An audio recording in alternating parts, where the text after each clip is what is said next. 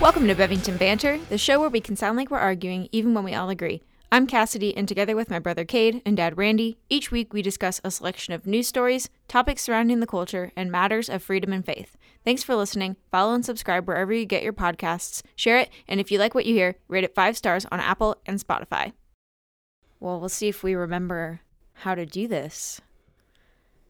It's been some time, but that's what happens when I'm sure everyone understands we don't get anything for this. And so sometimes when we're traveling or whatnot, or someone loses their voice, we just decide, you know what, it's all right. Well, even all the big time hosts are taking their vacation periods these days. It's true. And in the summer, it is around 4th of July, a lot of people go off. Yeah. Crowder's off for the whole month. Yeah, he always does that. A lot of times they do a lot of work in their studio and stuff, I think, in July. But isn't he touring with doing a comedy tour? Yeah, I don't know if that's why he's off or not. Yeah, but yeah, he's been doing that. But I think it's a traditional thing for him where he takes this month off. Yep. But man, I'm kind of chomping at the bit to get back to it. There's been a whole lot go on, and unfortunately, Cade is not with us. He is on vacation. But last week he was, I guess, in a mad dash to get ready for vacation, and Cassidy had no voice.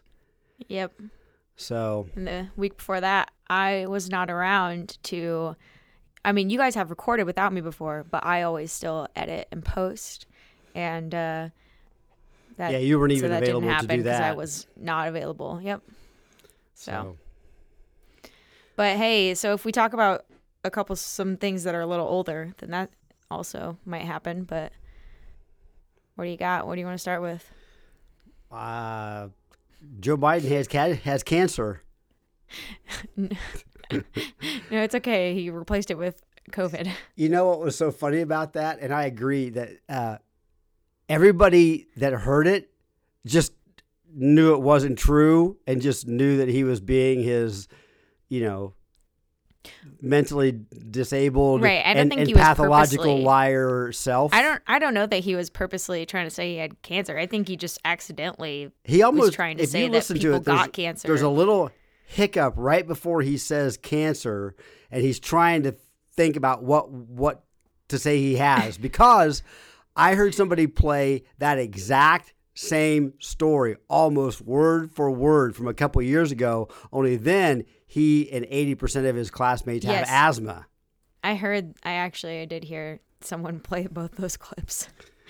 So, but what's so strange is everybody knows now. Everybody knows when he says something like that, it's just like, it's just Joe. He doesn't really have cancer. That's an amazing thing for the president of the United States to say that, and everybody just go, Okay, so speaking of Joe Biden gaffes, I learned today that, the intersection in which he fell off of his bike. Yes. And like the beach city in Delaware. Well, Google Maps, somebody got it turned into a historical site called Brandon Falls. And a bunch of people were able to get on there before Google has gotten rid of it. And as people continue to do it, they keep getting rid of it. And people started putting Google reviews of Brandon Falls and saying just hilarious stuff. Just, oh my gosh, they had no mercy. And then people are now going, and there's a bike shop now there called Brandon Falls, and they put a sign up that is like a "Let's Go Brandon" sign in front of their store. And then people are going to Delaware, going to this intersection and taking pictures of themselves, either laying on the ground or falling off a bike, and they're all posting it. It's a thing now, and it's hysterical. I saw the Brandon Falls thing on Google Maps that somebody had designated that, and so when you searched it, it popped up with a little indicator there. I hadn't seen that people started reviewing, their experience with Brandon Falls. That's pretty funny. And I did see a lot of the photos are I remember when it made me think of when everybody was Tebowing. They take a picture of themselves Tebowing.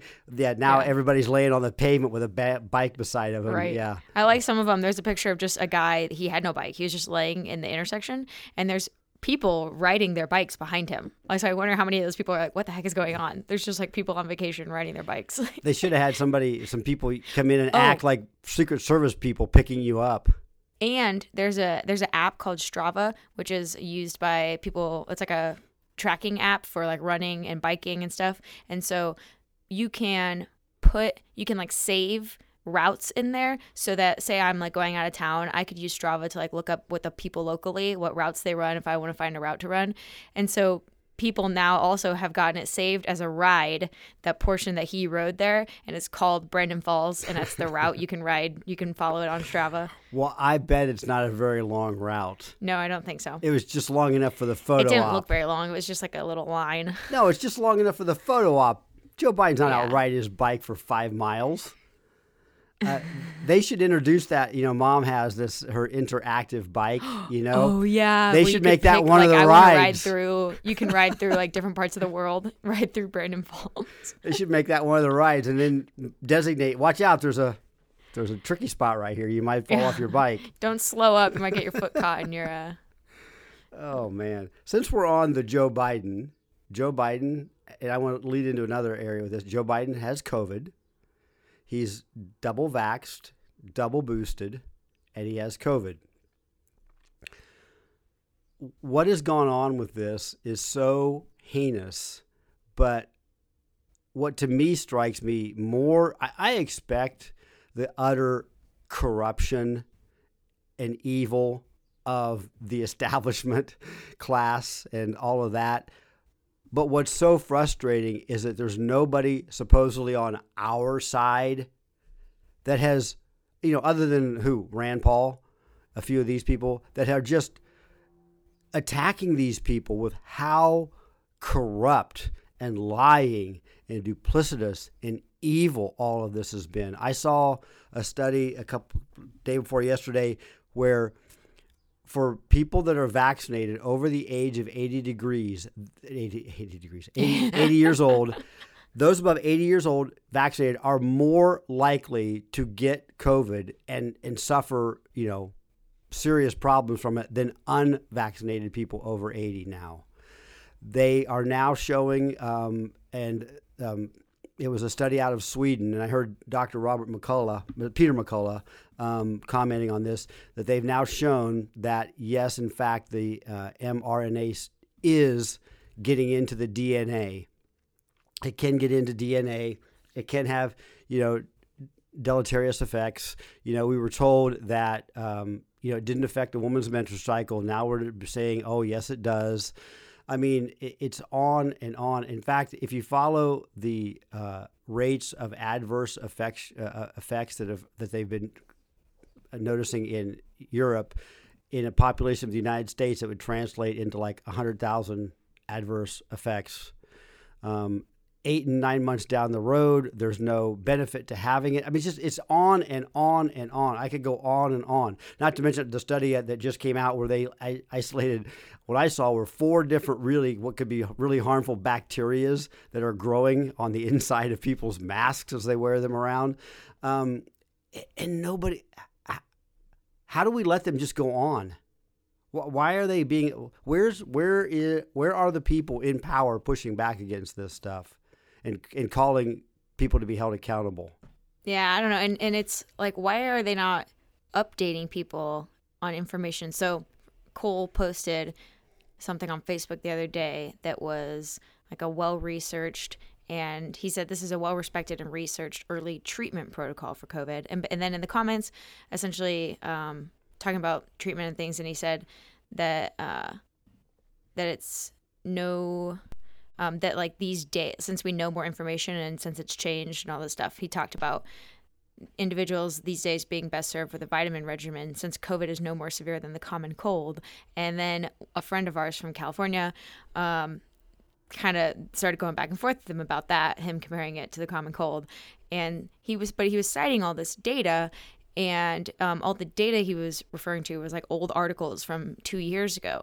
And so when Cole was asking, and essentially, and Cole was like, yeah, I agree that at the beginning, when we didn't know things and it looked more severe and all this stuff, but it has changed and it's very different now. I mean, for goodness sakes, if Joe Biden can get it and they say he's hardly showing symptoms, it can't be this super severe thing anymore.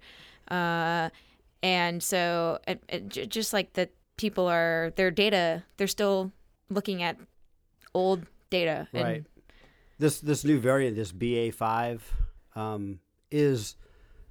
they were having, the numbers were going way back up again, but the hospitalizations and serious illness and certainly deaths were anywhere close to tracking upwards the way that they had in the past. So it did not have near the negative effects that previous strains, variants of it have had. I mean, your aunt just had it again. She's just coming at the tail end of it. This is the second time she's had it. She's immunocompromised. She had a cold. So it's not. So it really bothers me. I had to go in and get blood work done here recently. It just so bothers me to see my doctor's office still making people wear a mask.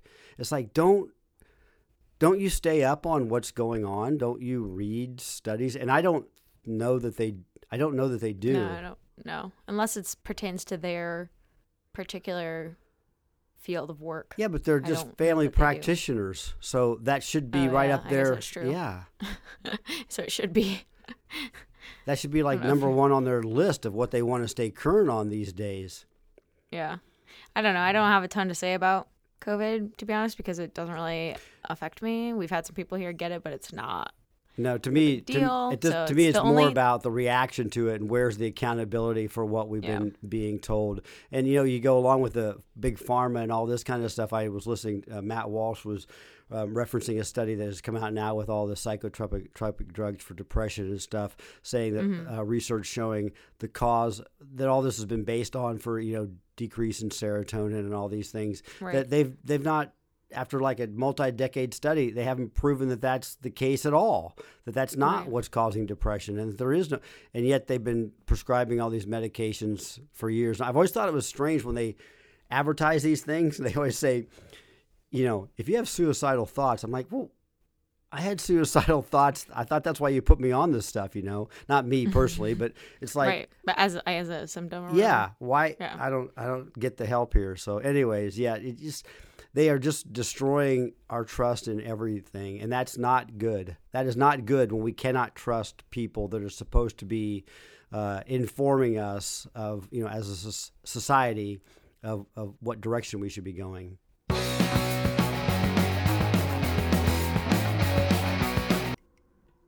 Well, another big thing that's happened, or a story that we had a listener ask that we would talk about since we've been gone, was over the shooting in the Indiana Mall, in which 3 people were killed before a 22-year-old armed citizen pulled out his gun and killed the gunman, and then stood over the body while the police arrived. And, rightly so, the police, people are calling him Good Samaritan, a hero. But then, of course, people came out on the other side, and he was carrying a gun. He didn't have a permit, but Indiana passed constitutional carry, so he was legally carrying.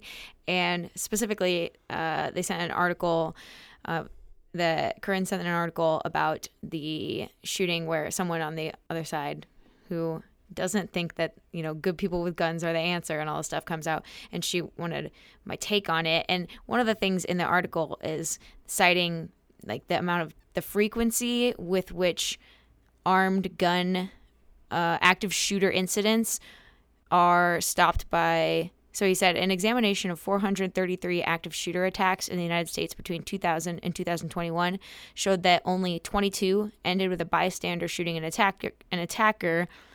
And according to data from the Advanced Law Enforcement Rapid Response Training Center at Texas State University, that's a mouthful, in 10 of those cases, the armed bystander was a security guard or an off-duty law enforcement officer. So basically they're saying this is rarely, it's so rare that this actually happens. My biggest issue with responding to this, though, and offering like a well-thought-out response, is that I don't know how their data is categorized. What do they consider an active shooter incident? Does someone have to have died for it to have been? Because if they're stopped by someone, a lot of times maybe someone doesn't die.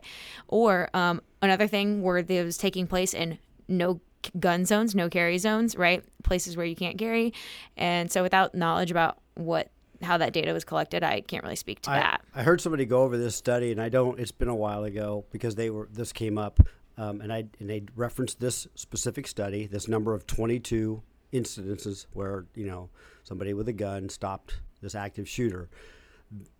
Well, one, we know that that's depending on how you categorize the categorization of these areas of how they measured it were greatly manipulated to come up with this low number.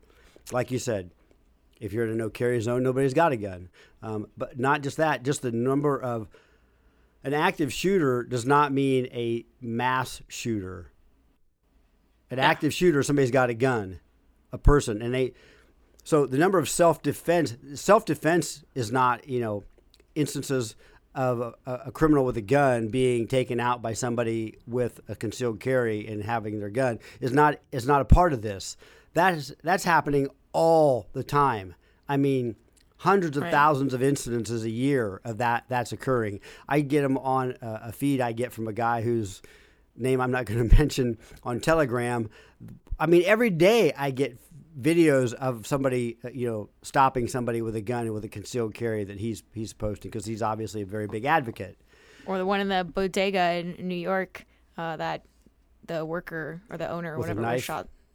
Yeah, like it doesn't. So that was a life-threatening. They may not have a gun. Sometimes the attacker might not have a gun, but has a weapon that is inflicting potential. Well, the potential to kill, right?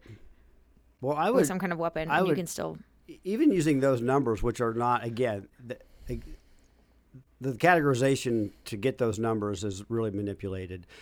But so 22 instances. So this is an active shooter. Let's say, and they're thinking in terms of these mass shootings. Let's say this active mass shooter. Let's say he killed each one of those situations. He was able to kill 10 people before he stopped. Oh, so you're okay with 220 people dying? Right. Because there weren't 22 good guys with guns there? That's okay? Right. I mean, I don't get that. Where's this? We heard all the time during COVID, if it saves one life, we will shut down the whole world and you will lose your job and you will not be able to get an organ transplant and you will not be able to visit your family in the hospital or have a funeral for them. If we do this and to save one life, but I can't practice my Second Amendment right to carry a gun to save one life? You're okay with 220?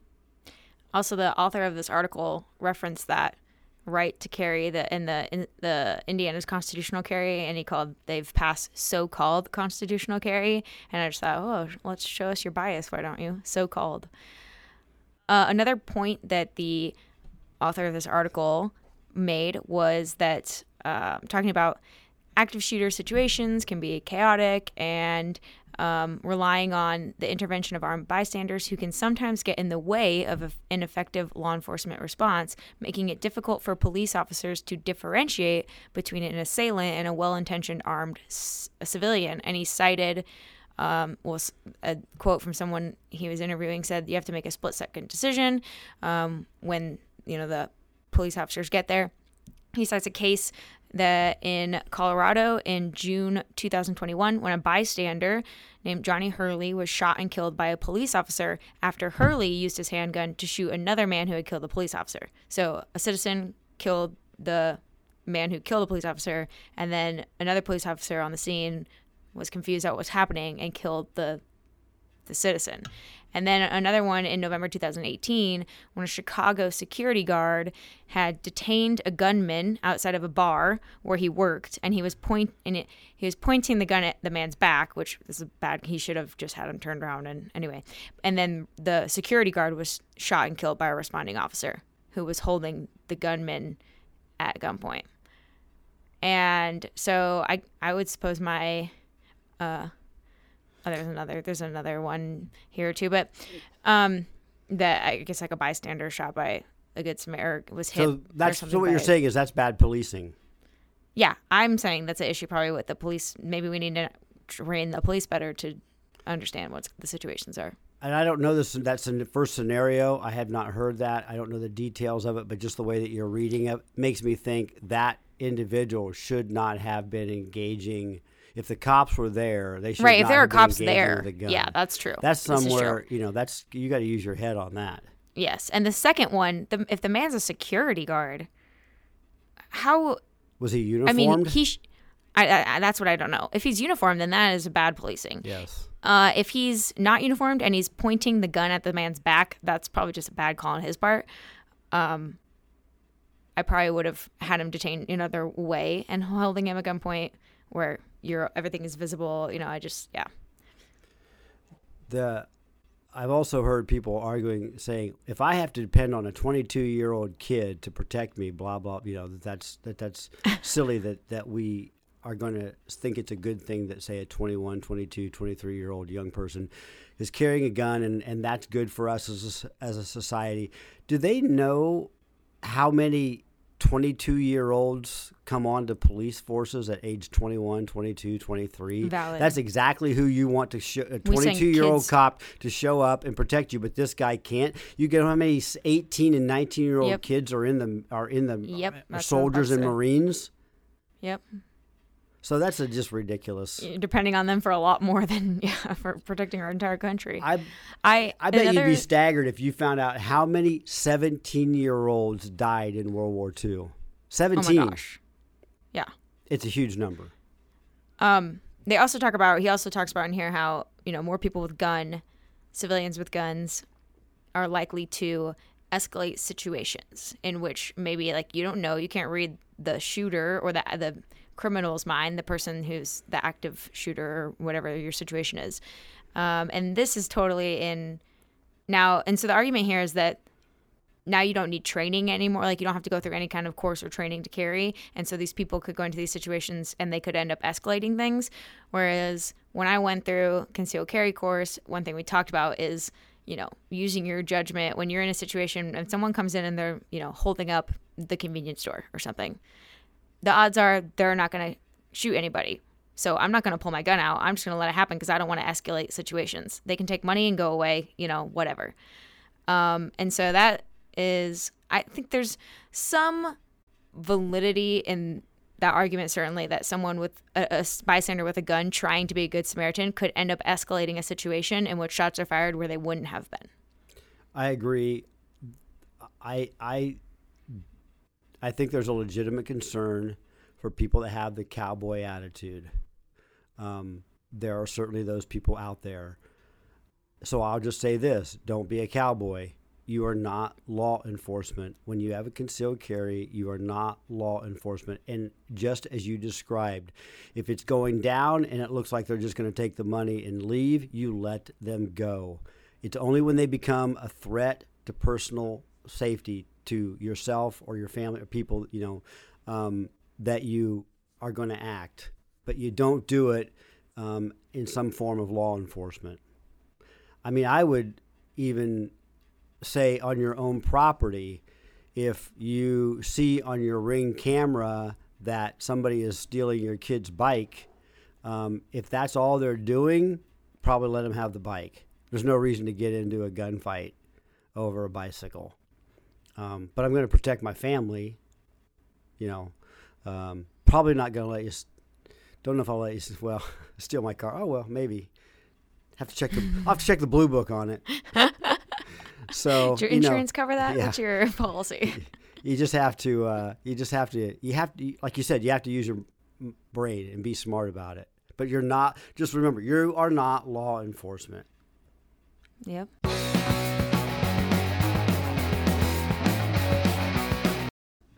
So we met with our financial planner here this week, and I was so frustrated.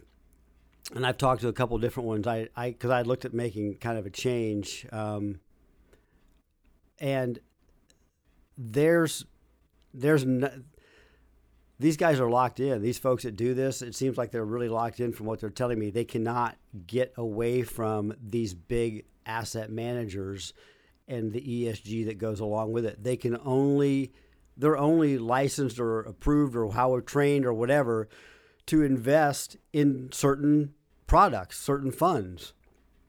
And they're all, these companies that are dealing with ESG stuff. You could probably do a much better job than me, but just for a reminder, can you lay out real quickly ESG? What is it actually? Economic, social, and governance. Okay. The ESG is basically something they can use to, based on your basically beliefs and political opinions, decide what your ESG, your social score is. And if you don't have the right ideas or do the right things or put money in the right places or whatever it is, right, they can bar you from interacting in or society and trading, commerce, you name it. If so, for example, you have the wrong opinions about election security or COVID and you don't want the vaccine, we can see that you have bad ESG score. Right. Economic, the environmental would be like, you drive a diesel truck. Right. Right. You don't drive an electric the square vehicle. footage of your house, you use too much electricity based on that, that kind of thing. The social, you don't use the right pronouns. You won't let them trans your kid. Yeah. The governance, you call into policy. Yeah, you believe in freedom. You call it into question of policy. So anyways, they've invested on this, and this is one of the big factors in the gas and oil prices, because these oil companies have to get funding. Right. They have to get funding to develop these massive projects. They need money to do that. Well, they take the money that, in your 401k and 403b and all that, and they take your money and they invest it into these projects, and they make then Mobil, Exxon gets a profit and you benefit from it. They will not take your money and invest it into these companies that do not do what they want them to do. So they can't get funding to go out and get more gas, to build more refinery or transport or drill or whatever. So it's that's critical. But what I want to get to in all this is that BlackRock has shown a 22% loss or decrease in their value since involving in all of this ESG nonsense, because they hold companies captive. If you do not meet the ESG score that we want you to have, we're not going to invest money in you. And these companies are desperate to get this investment money so that they can develop projects. But it's hurting BlackRock. So I don't know if they'll finally wake up and turn around or what, but it's not working for them. ESG is the total, virtually 100% reason Sri Lanka collapsed. Yeah, if you don't know what's going on, there's an actual coup happening in Sri Lanka. Yeah, where it was great sending out pictures of people sleeping in the king's or president or whatever they have his bed, swimming in his pool. It was people just lounging around his bedroom. It was pretty funny. But yeah, they're starving, and it's because they went totally green. And all of this, stuff, and it doesn't work. No fertilizer, no petroleum. It's all. And your great model for socialism, who even they say that they aren't, those Scandinavian countries that are like, we're not socialists. They're like a hybrid, right? But even one of them now in the Netherlands, the Dutch farmers are revolted because basically they were being told, because if they didn't farm correctly, like in the environment, economically, whatever, they were being told they had to follow all these environmental regulations. But it was basically, they were like, well, we can't do this. We aren't able to farm our land. We aren't able to produce food, make money for ourselves, feed our family, and also the entire population. And they all brought their tractors out and. Yeah, that's ESG, because they don't want them to use certain fertilizers. They don't want them to be burning all this diesel. And let me lay it out really simply like this. And this is just going to be just for illustration purposes. But I've been, grew up in farmland. I've smelled anhydrous, which they don't want. They don't want them to use anhydrous. I've smelled anhydrous all my life around here. A farmer goes out and he's going to plant 100 acres of beans, and it cost him a certain amount of dollars to buy the seed bean to plant that 100 acres. That cost is the same, and the diesel and all that it takes to plant it, that cost is the same regardless of how much it produces. It has to produce a certain yield, a certain number of bushel per acre in order to make it economically feasible for them to make a profit on that effort. anhydrous, for example, greatly increases your yield of so many bushel of beans per acre. You take out the anhydrous or other fertilizers, and you produce half of the yield, half of the bushel per acre, and that is not enough to meet your cost to plant that crop.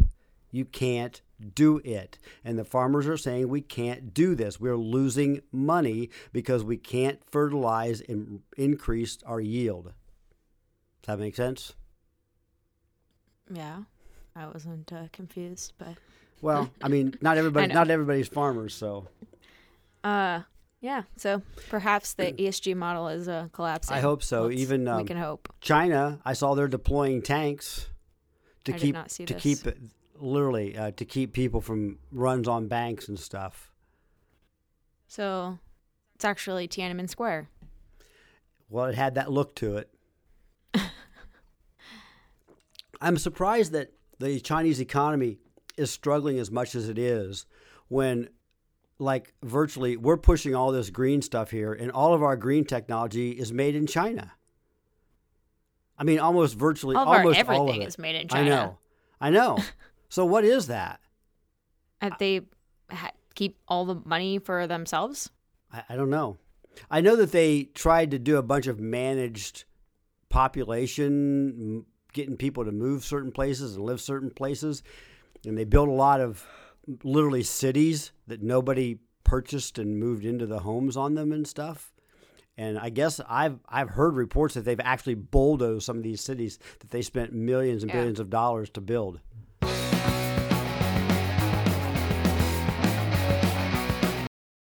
So speaking of China, let's talk about, people in our society, like nobody will call out China. And we've talked about a lot of times in sports. We talk about Nike, we talk about the NBA and all this stuff. So Charles Barkley, now we've mentioned before the LIV Golf Tour, the Saudi Arabian thing, and how a lot of guys moving over there were getting criticized because it's like blood money and all this stuff, right?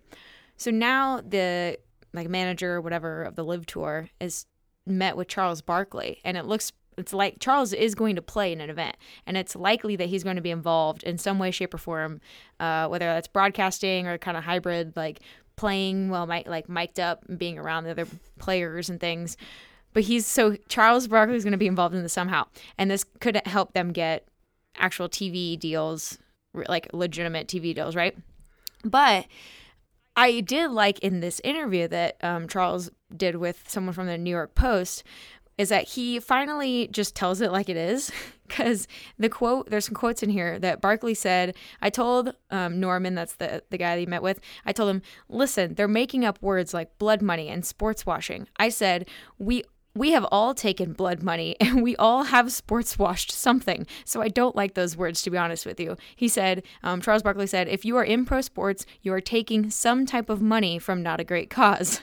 And then later he talked about, the guy brought up China and the NBA and Charles Barkley, which he broadcast for the NBA, right? And on TNT. And he said, now that's semantics. Charles Barkley said this, and this is I'm like, oh man, somebody just say it like it is. At least he's not hiding it. He says, I'm a Nike guy also, so I'm not going to do that thing where I pick and choose what I'm outraged about, where my money comes from. I just don't think that is fair, and I think that makes you a hypocrite. And let's be fair, all these golf tours have played in Saudi Arabia and China. That's my point. So at least he's not hiding it. He's finally just like, look, I'm a Nike guy, and who cares? We're all taking blood money of some sort. I understand his point, and I don't disagree with him. And there's definitely some things to be learned by it, but that doesn't mean it's good. Right. I'm not saying that, but because I'm going to start this when Joe Biden stops going to Saudi Arabia and fist bumping them and begging for oil to help him out. Then if he's going now, look, he said he was going to make this, what's his SBM or SM. I don't know, but that's Saudi guy. Yeah, the Saudi, whatever they, I guess. Crown Prince. Yeah. MBS, Mohammed bin Salami. Yes, okay, that's it. Whatever. Yep. Salami. Let's call him that. So, he said he was going to make him a pariah because he Right. killed this Khashoggi. Yeah, okay. So, journalist. but then he turns around and he goes over there and he fist bumps and he begs for oil. So that was hilarious that the whole thing was like, do you shake his hand? Oh, we can't, like, don't shake his hand because you've said this about him and you have to be firm. So he goes over to see him and then ends up fist bumping him, which looks Far more friendly yeah. than the handshake. So if we're not going to get, if the president of the United States isn't going to hold the line based on what he said, then why would you expect anybody else to? You're just giving the NBA and all these people permission to, and the Live Tour permission to go do this. That doesn't mean I think we should, but this starts at the top. But I will say this. You also added here how Biden, in addition to begging the Saudis going over there and asking for this, he also shipped. You put in the notes 5 million barrels of oil from our strategic oil reserves to India and China and other places. Right. Almost 1 million barrels to China, and they're increasing their strategic oil reserve, and we're depleting ours. When he said he was going to release 1 million barrels a day for 6 months, that's 180 million barrels of oil. That is a huge dent in our strategic oil reserve. We're already lower than we've been in decades. Which are for military purposes. Exactly. The reason we have those is if we went to war and we needed it, that's what it's for. So and the company that they sold it to in China is one that the Bidens are involved in. Hunter Biden has investment in the company that they sold the 1 million barrels of oil to. It's insane. Again, where are the people calling accountability on this stuff? There are, that's why you can't talk Democrat and Republican. I will say this: if Charles Barkley plays and commentates, like he's mic'd up in a live event, the PGA might as well just fold. Oh yeah, people are gonna watch that. Yep. Yeah, PGA might as well just fold. Making a deal with Charles Barkley is actually going to make them a legitimate competitor. Because even if the golfers aren't as good. Right. I mean, his golf is horrific.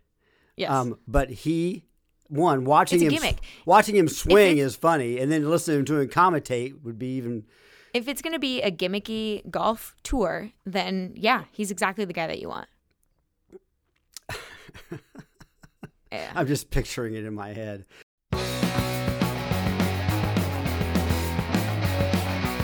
Hey, I thought this was great. We commented back on March 25th podcast entitled Tucks and Zuckerbucks.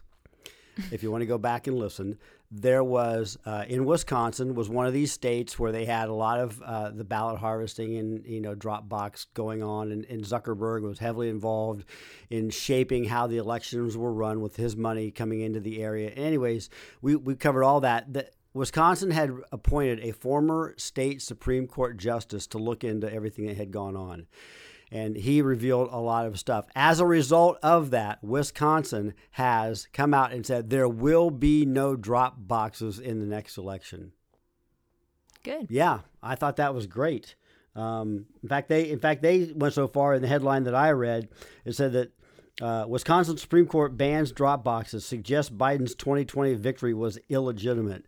That's the Supreme Court of Wisconsin.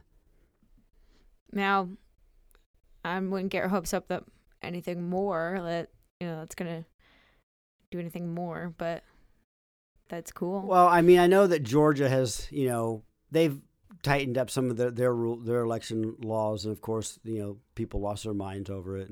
But this isn't. I don't know how much of an effect this is going to have on the midterm election, because I mean, a lot of what they are dealing with and looking into is the presidential, and that with the electoral votes being the ultimate way that the president is elected, these midterm elections that are coming up for local congressional districts and senators and things like that, that's a whole different dynamic. So I don't, I hope that they've tightened up regulations for how that stuff happens. But again, you're looking at in a presidential election in like 4, 5, 6 key states, a matter of 350,000 votes can change the entire election, which is exactly what we saw. I mean, right. If you do it in the right places, that's all. Yep.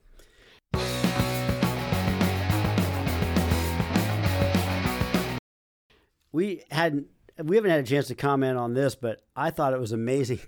Did you see the video of where Nancy Pelosi elbows the little girl out of the picture? I didn't. I was just about to ask you what you meant on here by Nancy Pelosi's elbows. Yeah. Was it Myra Flores, I think is her name, was the first Democrat elected in her or first Republican elected in her district down on the Texas-Mexico border. Oh, she elbowed her daughter. Yeah. Her 10-year-old daughter. She just elbows her, man, in the picture. They're lining up for a picture, and Nancy just literally elbows the girl to move over so Nancy can get in a better position to get her picture taken. I mean, I'm going to watch this. So she's the first Republican in like 150 years to be elected in this, and she's an immigrant. She's a legalized, American citizen now, but she is an immigrant. She's from Mexico, and so she gets elected. And in this special election, and they go there to Washington to be sworn in, and they're lining up for a picture. And if you're looking at it, it's on your left-hand side of the screen, and Nancy's there, and her daughter, 10-year-old daughter, is just left of her, and Nancy just takes her elbow and moves this girl out of the way so she can get in a better position for the picture. I'm having a really hard time actually getting one of these to. Okay, this is gonna be. She hardly. She uses her elbow to move her out of the way. I'm not saying she gave her a forearm shiver. I'm just saying she definitely takes her elbow and moves the girl over. Moves her. The girl's like, nah. She actually kind of puts her arm out on her elbow on her hip. Like, it's pretty funny though. What a horrible person. All right, I have the tweet. Here we go. This is perfect. I have Myra Flores' tweet of it, and I will link that for people. And then now we turn around and we have Pelosi's husband investing all this money into some company that they knew, which Congress was awarding a big contract to.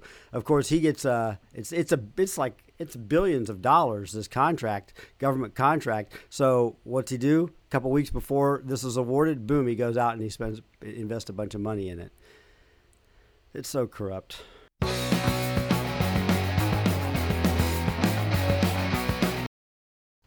Well, here's something that happened since we have recorded that we never talked about, and that's a little lighter, and that was the hot dog eating contest.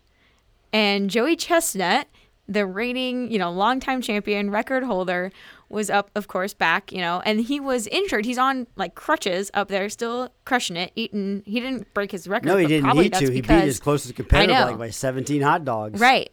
But he was a little hindered in his eating because mid-contest, some environmental protester that's protesting like the hot dogs, how the hot dogs are made or whatever, goes up on stage and Chestnut literally just like chokes him out and keeps eating. He's got like hot dogs in his mouth.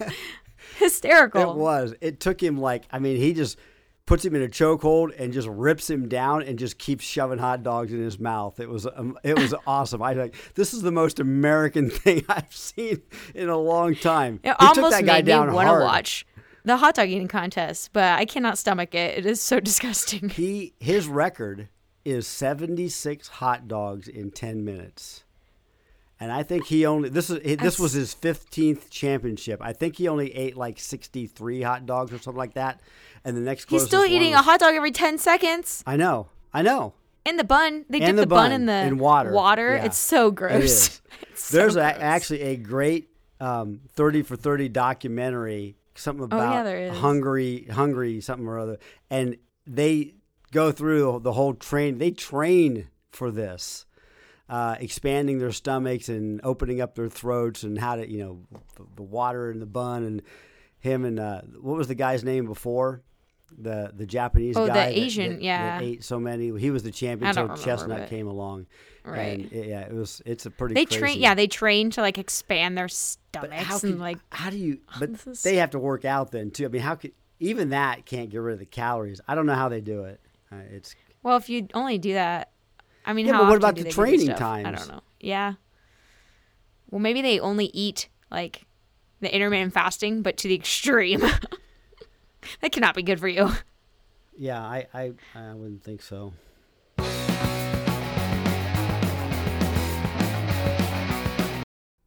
What is this? What is this story? Elon Musk's dad. Yeah. What is that? Okay, so Elon Musk, his dad is named Errol. He's 76 years old, and Elon has like several siblings, step siblings, because a family like that, I don't know, they always have issues, right? So talk about issues. Errol Musk, Elon Musk's dad, has 2 kids with his stepdaughter, who's 35 years old. So this is a 40-year age difference. He has 2 kids with his stepdaughter, whom he raised since she was 4. So he has been her stepfather since she was 4 years old. And now they just announced that there was a secret second. People knew. Apparently it was known that they had one child, and it was announced revealed that they had a second child like back in 2019 or something. And he did say, one of the funny things in here is, I heard like they live separately because it doesn't, so that she can live her lifestyle. Like living with a 76-year-old man will kind of hinder her life. He wants her to be free to live that lifestyle, but bizarre. So what he's saying is he wants to be free of the obligation of the kids that he produced. I don't know. He was married to her mother for 18 years, and he had raised Jana as the daughter since she was 4.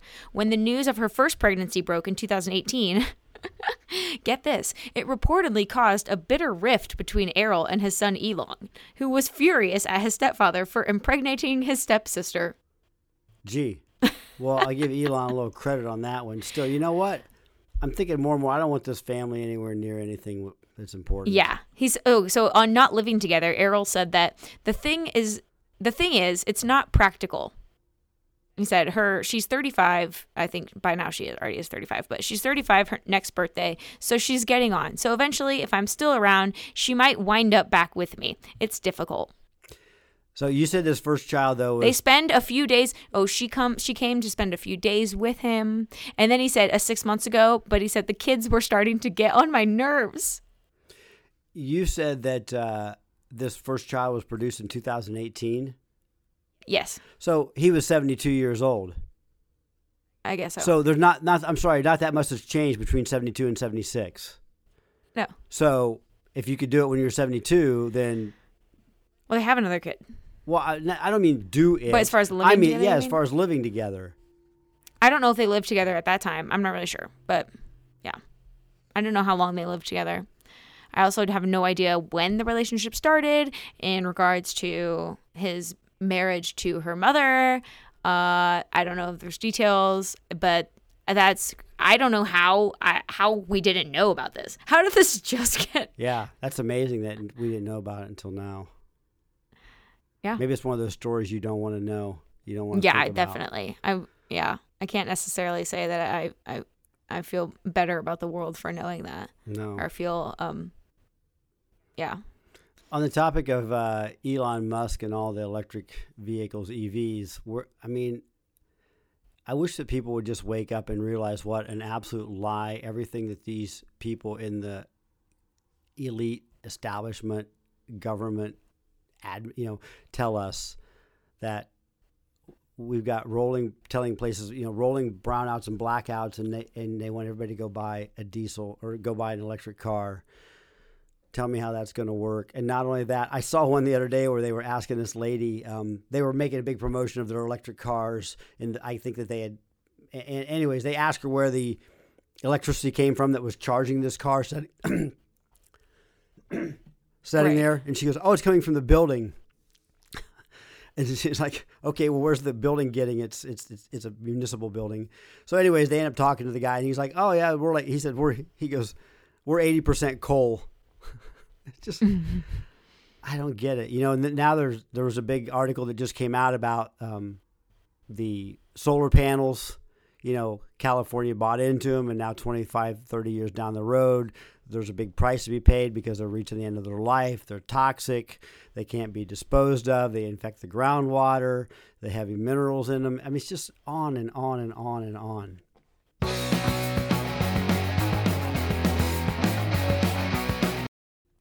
So you want to talk about your theological? Sure. All right. Let's talk about. I guess we can talk about. Now you added this to the notes, but it is from one of the every week at the church I work for. We have 3 staff members, and we all post a video of. We all do like a short devotional video, or just something that we read, or something that God pointed something out to us, or a story from that we can relate. And so I have posted one from something I read in 2 Timothy chapter 2, verses 22 to 26, that talks about having nothing to do with foolish or ignorant controversies. You know that they breed quarrels. And the Lord's servant must not be quarrelsome, but kind to everyone, able to teach, patiently enduring evil, correcting his opponents with gentleness. God may perhaps grant them repentance, leading to a knowledge of the truth, and they may come to their senses and escape from the snare of the devil after being captured by him to do his will. And I talked about how I, understanding like God has given me this compassion for people I disagree with, of the idea that they are trapped, they're misled, they're deceived, they have been captured and snared by him to do the devil, but to do his will. And rather than arguing with them, I want to be just like communicating the truth, hoping that the Holy Spirit will work in their heart to free them from those lies that they are believing. And you added it to the notes. I added the Ephesians 4:15, right? Is that what your point? Okay. Yeah. Well, you can't.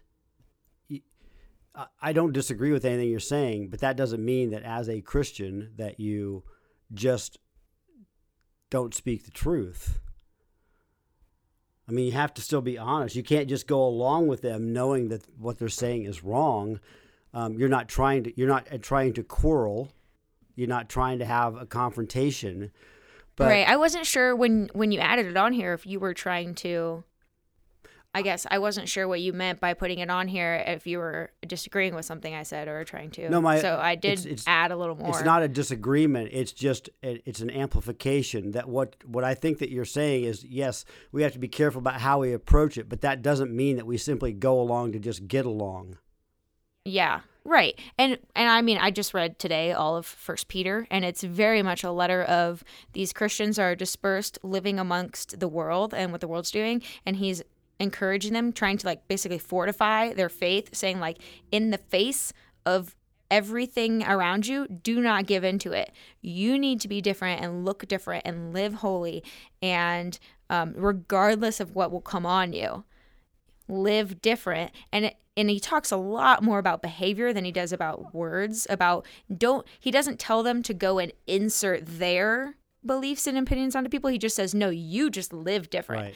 And it recalled to me that the quote attributed to Francis of Assisi, that's preach the gospel at all times, if necessary, use words, or when necessary, use words.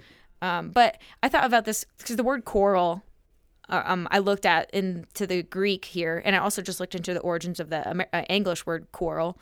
And so in the Greek, it's really, the word used as quarrel is like a fight or a combat. So it's like very much, a fisticuffs type thing. And the origin of quarrel in English is actually like a block of stone. And then it became a reference of like a bolt or an arrow from a crossbow. So to me, it's very much like an attack. Quarrel then with words is like an attack. Yeah, words meant like flinging words intended to do damage. That's not what we're supposed to do, not to like harm. And I think especially because he's telling them that we need to be able to teach people, right, in gentleness and patience. And if you want to teach someone or instruct them or correct them into the truth, you don't want to be fighting or contending or quarreling, because then they get defensive and they don't even hear what you're saying. Right. I would. You said exactly what I was thinking, is that this is, I'm sure a lot of this, if you want to be effective in it, is just live a godly life, love them, serve them. It's not about words, it's about your actions. Right. Because you don't want to just get into a debate, because then you just polarize and fight to make your point. Yeah, you alienate. Right. And like you're right. So it's hard. But and your point about like, that doesn't mean that you go along to get along. Like, you still need to speak up, like when they ask you, because it actually says like they're gonna revile you for being different. They're going to wonder why you're not doing what they're doing. And I think the reason is because then they realize that it's conviction. When they see you're not going, they want you to go along to get along. They want you to just conform to them because it affirms them, what they're right. doing. Right. And just simply by being different, you are not affirming their behavior. And now you're not flinging hate at them, Right. but you're demonstrating by the way that you live that you don't affirm what they're doing. Unless you're asked a direct question, you probably don't want to give a direct answer. Yeah. You're better off if people voice an opinion to you, you're better off, and you disagree with them, you're better off asking more probing questions, thoughtful questions about why do they believe the way, why do you think that? What is it about that? I'm learning a lot there, even in this, just starting my courses in counseling for Kristen's pregnancy counseling and coaching. And then there's some other just counseling courses I want to take too. And this idea that I'm going to go in, I'm not going to just start attacking someone like, oh, you want an abortion? That's wrong, whatever. Like, I'm never going to bring that up like that. I'm going, like, I want to direct people into, because I need to make them willing to open up and talk and reveal things so that I can pull out and then point out, hey, can I offer you another perspective? Or I can get to why why they're not going to be honest and tell me what's going on. So I can't speak into the situation if I don't give them a place where they feel like they can say whatever they want to and it'll just be listened to. Right. There are reasons that they want to get an abortion. It's not about right. just having the abortion. Did you see? Right. And so I want to address that and then hopefully direct them towards the better option. I saw. And how to coach people into it rather than right. we're not helping, or we're not doing it for them. When people come to their own conclusions, it's infinitely more powerful than having their conclusion given to them. So I saw a segment on NBC News where they were talking to two girls who were saying that, young women, who were saying that they had decided to get sterilized because of the overturning of Roe. This is now becoming a response to the overturning of Roe. And there is the, They do not understand the repercussions of that decision. No, and they're like 25, 26 years old. Yeah. First of all, they still need to, so that means you wouldn't have, like, if you get what is it? Well, if you have a hysterectomy, but I was gonna say, if you have a hysterectomy, because if you're not having a cycle, they're gonna osteoporosis. deal with osteoporosis. Right. Yeah. My thought, kind of my sarcastic thought was, oh, well, evolutionarily speaking, thank God, that's good. Well, I mean, I'm gonna say, it's better. It's better to me than them having an abortion, or multiple abortions. But it goes to what we were just talking about. They don't understand the trauma that they are going to inflict on themselves later on in life. It's just what we were talking about. Why do you think that this is such a good idea? So strongly, yes. That there aren't other ways of dealing with this. I mean, as much as I think, oh, good, well, you're not going to reproduce. If you're that stupid, that's probably a good thing. But at the same time, why are you? I ask a probing question. Why are you that stupid? I mean, why do you feel so strongly about that? What's going on in you, and what are you taking into your life that's making you? And what's your understanding that's caused you to have such a severe response to this? We've just done people such an injustice in getting away from, like, proper sexuality as it was designed to be. And yeah, it's just certainly the fact that in some churches and places it's like taboo to even talk about, that doesn't help. That actually makes it, like, having honest, just open conversations about it would be so much better and healthier. And right. Then it has to be this thing that is, the fact that, and I understand that you have to be cautious in the way that you go about doing these things, but when you make it, church has kind of taught that sex is something dirty, rotten, and nasty that you say for the person you love the most, which is just doesn't really absurd. Doesn't seem to make sense. Yeah. Exactly. I think about the Israelites in the desert. You got like 4, 5, 6 million of them out there roaming around in the desert, living in tents, a couple feet apart. I got news for you. Tents don't keep sounds down at all. You can hear what's going on in the next tents. I don't think it was a big deal. It was just a part of normal. They understood this is just normal humanity. And it wasn't something that was, it's when you try to make it this other thing, when we've hyper, eroticized it, that it, and then you tell people that, you won't talk about it and all those kind of things. It's like the whole wet paint, don't touch. That sign makes you have to touch the paint when it tells you not to do it. It's kind of that effect. But anyways, and I can think of, you can probably go out and just be about 98, 99% sure that you're not going to get pregnant using contraception. Right. Is it really necessary also, for that one last 1%? Some of them believe, like some young people that get themselves into crisis pregnancy situations do so because they believe that contraception or condoms, whatever, protection, right, it will be foolproof. And it is not foolproof. If you take the proper dosage of birth control pill, it's not 100%, but it's like 98%. Right, it's near it. Yeah. Right.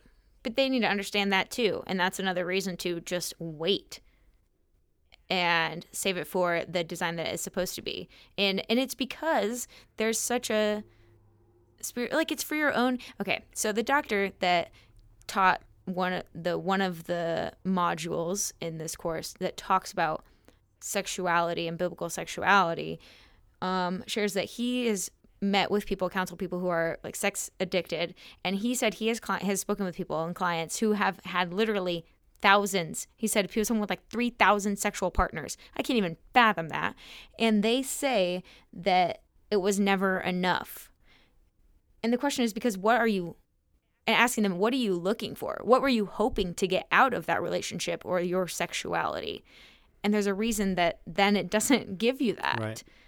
And if you look at it as a biological thing, yeah, it's never enough because this was interesting. So at the front end of like arousal and bonding, that your brain releases like the neurochemicals that mirror basically like, would be like cocaine-like or marijuana-like. And at the back end of a sexual experience, at like orgasm, it's heroin-like. And so, and all those things though are temporary from the biological component. So there's no such thing as enough. You can never have enough sex to be satisfied. The only satisfying kind of sexual relationship, to give you what you're looking for, is one in a marriage covenant. Because even when you say like, oh, if I have sex, with my spouse, if you have a like, oh, we do it every day, every other day, every however many, every so often, like it'll be enough. But it won't be. But it's when you can know that you have that person, that spiritual and like relational connection, that it's satisfying because, okay, maybe something, life gets busy, whatever, and we go longer than normal. But I know I have the person there. I know like I'm secure in the relationship and that it is there. I don't have to I don't have to feel this like sexual tension. This is really for men, right? They like this, I need this release now. I know if I can't get it now because whatever, my wife is really doesn't want it right now and I'm going to respect it, like, or she's going through something, I know that she's still there. I don't know. You know what I mean? Yeah, I do. It's what I've said, and I've put it in slightly different terms, but it's saying exactly the same thing. It's, I've been married 37 years. It's never enough. That's not what makes it enough, where you said, I'm satisfied, I'm secure, it's okay that I don't have the physical releases and the chemicals and all that goes along with it. What makes it enough, and this is what I believe this so strongly, everybody wants at least one person in their life that loves them just because they're them. For no other reason. You just love me because I'm me. That's what gives you the sense of security and satisfaction that we're all looking for, that you don't get from the physical temporary release of sex. But if I don't get that sex, but I know that my wife simply loves me, I don't have to do anything, I don't have to be anything, she just loves me because I'm me, then I don't have to have the physical stimulation of sex right now. But to take that even further, that kind of love, even in a marriage, the way that our culture treats marriage, nearly impossible. It's so, that only happens in a covenantal relation type marriage, a marriage that you invite God into, and you say, we're making a covenant, a pact that I love you. It's as a choice, and feelings come and go. Sometimes they'll be stronger. Sometimes I'll be annoyed with you, but I love you. But you have to be able to demonstrate that. You can't just feel it within yourself. You have to portray it. You have to demonstrate to the other person. They have to know that. And I would say there are plenty of people that would love to love other people in that manner, but because of our societal upbringing, the way we're taught and conditioned and all those things over the course of our lifetime, it makes it nearly impossible for anybody to love another person or they don't even know how. Right. They don't have the capacity. And you can only love other people that way when you understand it for yourself and you understand the way that God loves you. And before you understand that, you can't then convey that and offer that to someone else. Exactly. And now I'm going to take this into another area. We have the experience. I thought about this. I posted a picture of my two beautiful granddaughters on the beach in Florida in their little white dresses. That is definitely my phone background. And I thought to myself, and they left me, that's what they've got, and they left me the dog. Okay? So we've got the dog. I've believed this for a long time, and I believe this is true, and it goes right in line with what we're saying. The reason people, not the only reason, pets are nice, they're cute, they're cuddly, all that. Right. People love pets because they can project onto them exactly what you and I are talking about.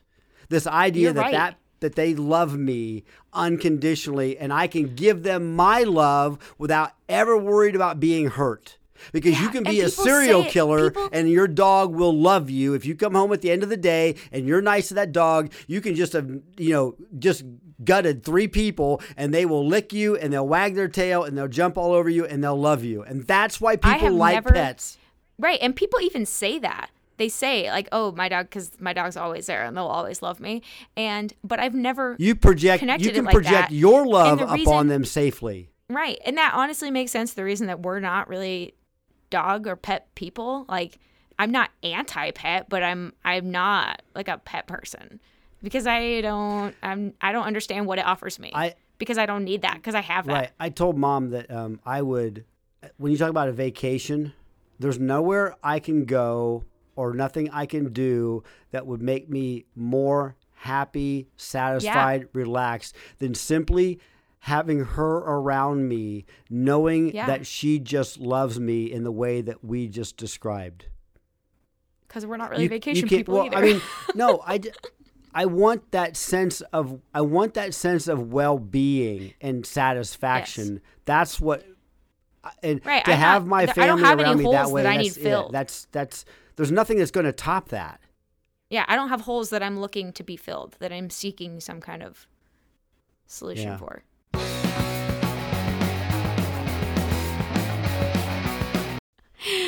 I am scrolling Mayra Flores' Twitter to find that tweet so I can put the link. And Newsmax, she retweeted a Newsmax tweet that said that House Speaker Nancy Pelosi spokesperson took to social media Monday to defend the lawmaker elbowing the Congresswoman's daughter. And the quote on the photo says, it's Nancy Pelosi spokesman. And the quote says, "Speaker elbowed Representative Flores' daughter to be helpful." Really? Is there an explanation of how that's helpful? I'm sure if you read the story, there's more, but... I'm just trying to toughen her up a little bit.